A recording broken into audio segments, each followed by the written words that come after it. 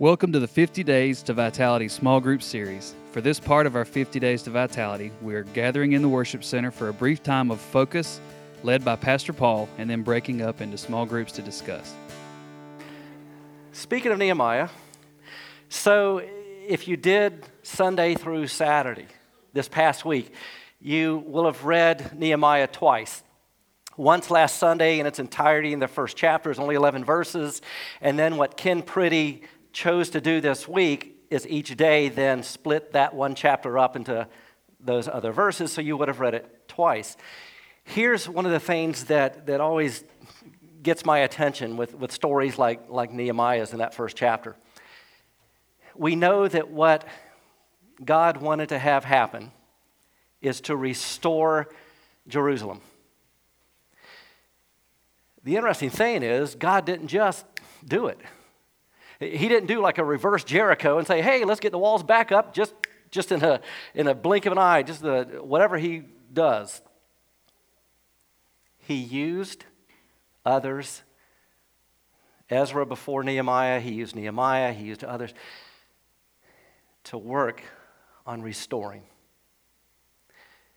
When God wants to restore the church, when God wants to put in the final numbers of who's supposed to be in the kingdom, how many times he uses us? Almost exclusively. Now, I'm not saying that it's up to us to save anybody, but God is going to use us as his mouthpiece, as his hands and feet, as ones to bring restoration. The whole thing that we're about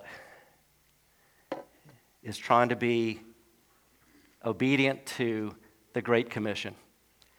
This, just a quick reminder, and then we'll pray, and then we'll go to our groups, is what Jesus said to his disciples.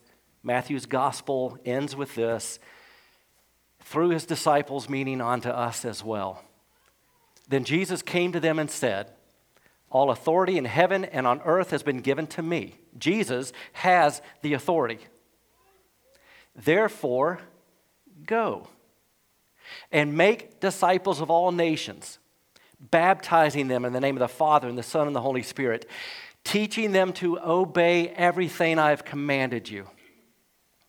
Not just read it, not just take it in. Let it take root.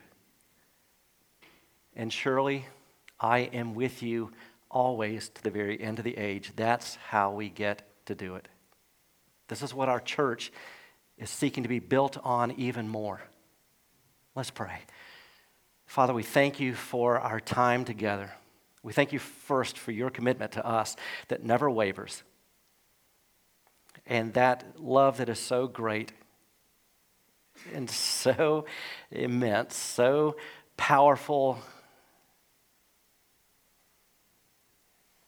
and it incorporates all of us.